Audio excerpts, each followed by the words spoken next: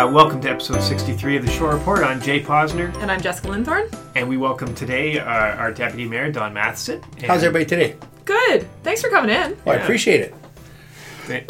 We wanted to have our executive committee each have them an opportunity to come in on the show and talk about some of their goals for the coming term, but also sort of other things that are on the go, and let's just go from there.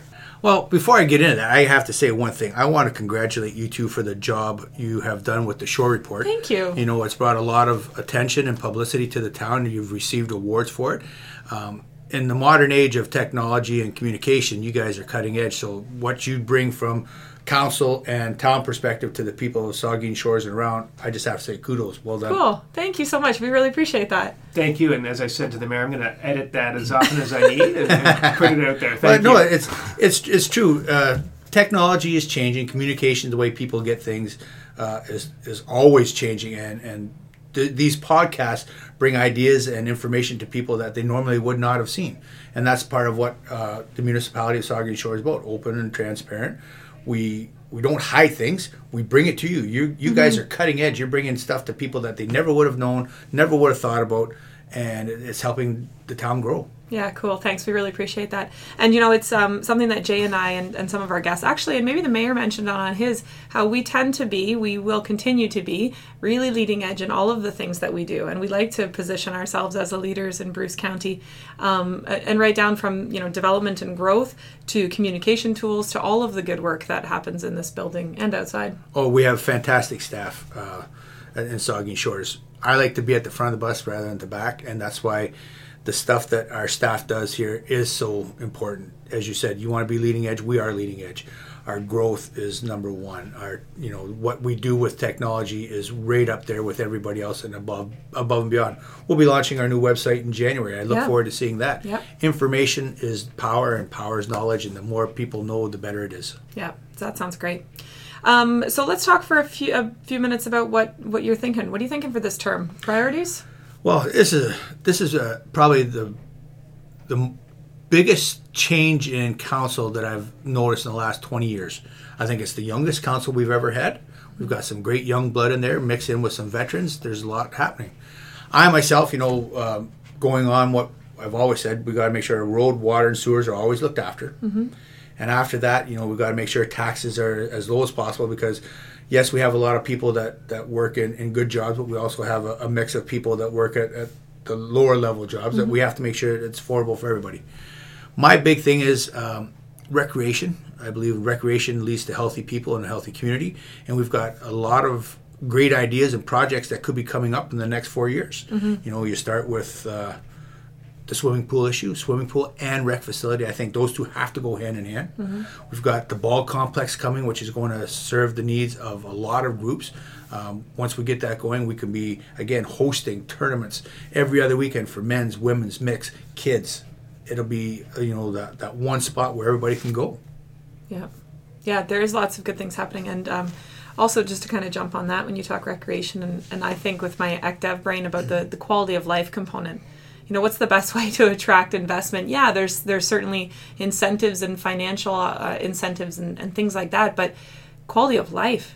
Does it matter if you're going to get a cheap property if there's nothing to do? Do you know what I mean? Yeah, well, that used to be the model where you have the commuter town and you work downtown and you live somewhere else. But I think that's changing. Yeah. The developers here at least communicate to me they like to see that there's a well-balanced community. I mean, maybe that's too much planner speak, but it includes recreation. It includes strong downtowns, and it includes understanding of our place in the environment and all those things. Well, you have people coming to town, and you take, for instance, doctors. Doctors shop around for where they're going to locate and what they want. They want entertainment, they want recreation, they want good schools, and they want a place that's healthy. Mm-hmm. And we have those. Our planning department looks after finding the land for us. One of the biggest and most unknown secrets of this area is our bike trails and pathways. Where we've applied to become a bike friendly community. We're just waiting for the information for that to come out. And once that happens, it's out there. We will be a bike-friendly designated community, which means people will be coming here to use our roads, our trails. You look at the success of the Grand Fondo last August, over 700 people here just to ride bikes on a road. Well, our transportation master plan is going to look at that. We're going to fix up the roads, make them more bicycle friendly. And when you do that, that's more people coming to town. We said we wanted to be a 4-season community, and this is leading to that. Economic development comes when you bring people in, they spend money, the businesses prosper, people have jobs, and it's all part and parcel. Yeah, you got it. That's awesome. Very good. So we've got lots going on, obviously, with nuclear sector, but also our other economic drivers. And I know this because your participation with the EDAC committee, our Economic Development Advisory Committee. But lots happening, of course, in tourism, lots happening in the construction industry and agriculture as well. What's your thought on other industries? I know, tourism and recreation is a big one, but what are you seeing with the other big drivers? Well, we know that our nuclear industry is revving up for 2020 for their mechanical refit, and that's huge. That's for our kids that are coming out of high school right now. That's their entire work career. They could be working at Bruce Power, right. And fantastic opportunities there, which then leads into our agricultural sector.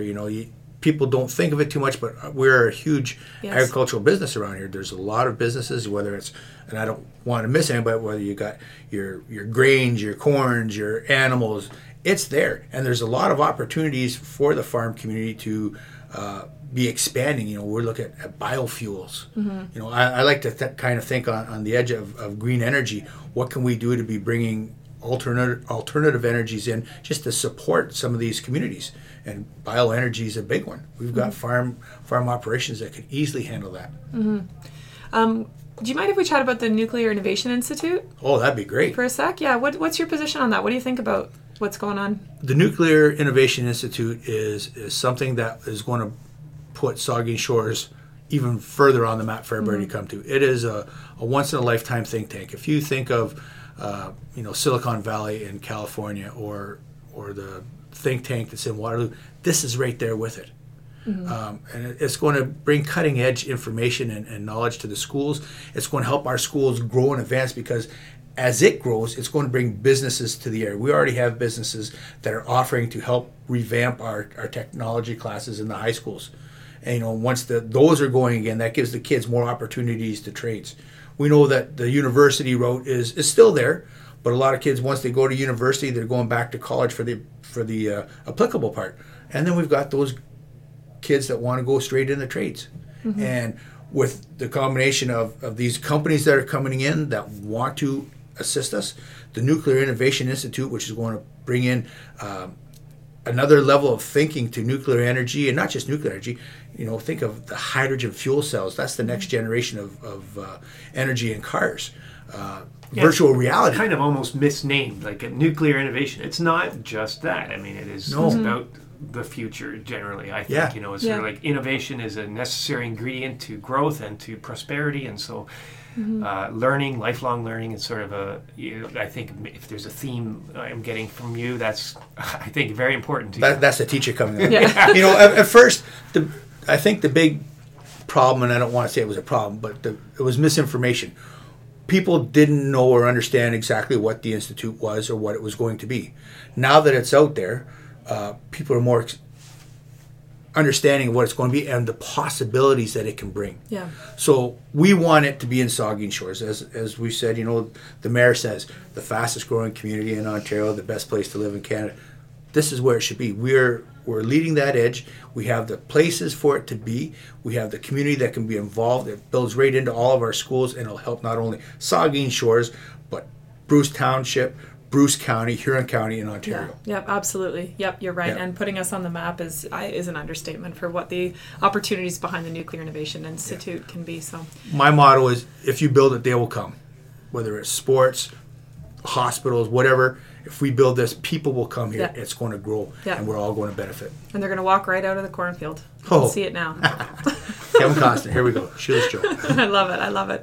That's awesome. Very cool. Well, thank you so much for joining us. Was there anything else you wanted to chat about? No, just let people know if you have questions. That's what council's for. We're the go-between between staff and the public. If you have questions, let us know. We're glad to get a hold of you. We help out.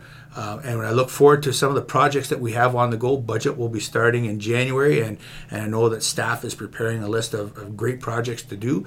But I'm looking forward to some of the recreation projects that we have on the go, and it's really going to help everybody in the town. A healthy town's a happy town. Yeah, awesome. Thank you so much for coming on the show, Deputy Mayor. We appreciate that. Well, thank you for having me, and this is my second time in 5 years, and I hopefully get back on again. Yeah, you bet. Actually, I was just going to jump in and say that. So what Jay and I are going to do is we have a scheduled podcast with the Vice Deputy Mayor, and then in the new year we'll be looking to schedule with the rest of our councillors, just kind of as things come up and as people have passionate items to come and chat about. And Jay and I are looking forward to having those conversations. Well, that's great. Like I said, we have a diverse council this time, so there's going to be a lot of people with a lot of ideas. I love it. Thank you very much. Thank you.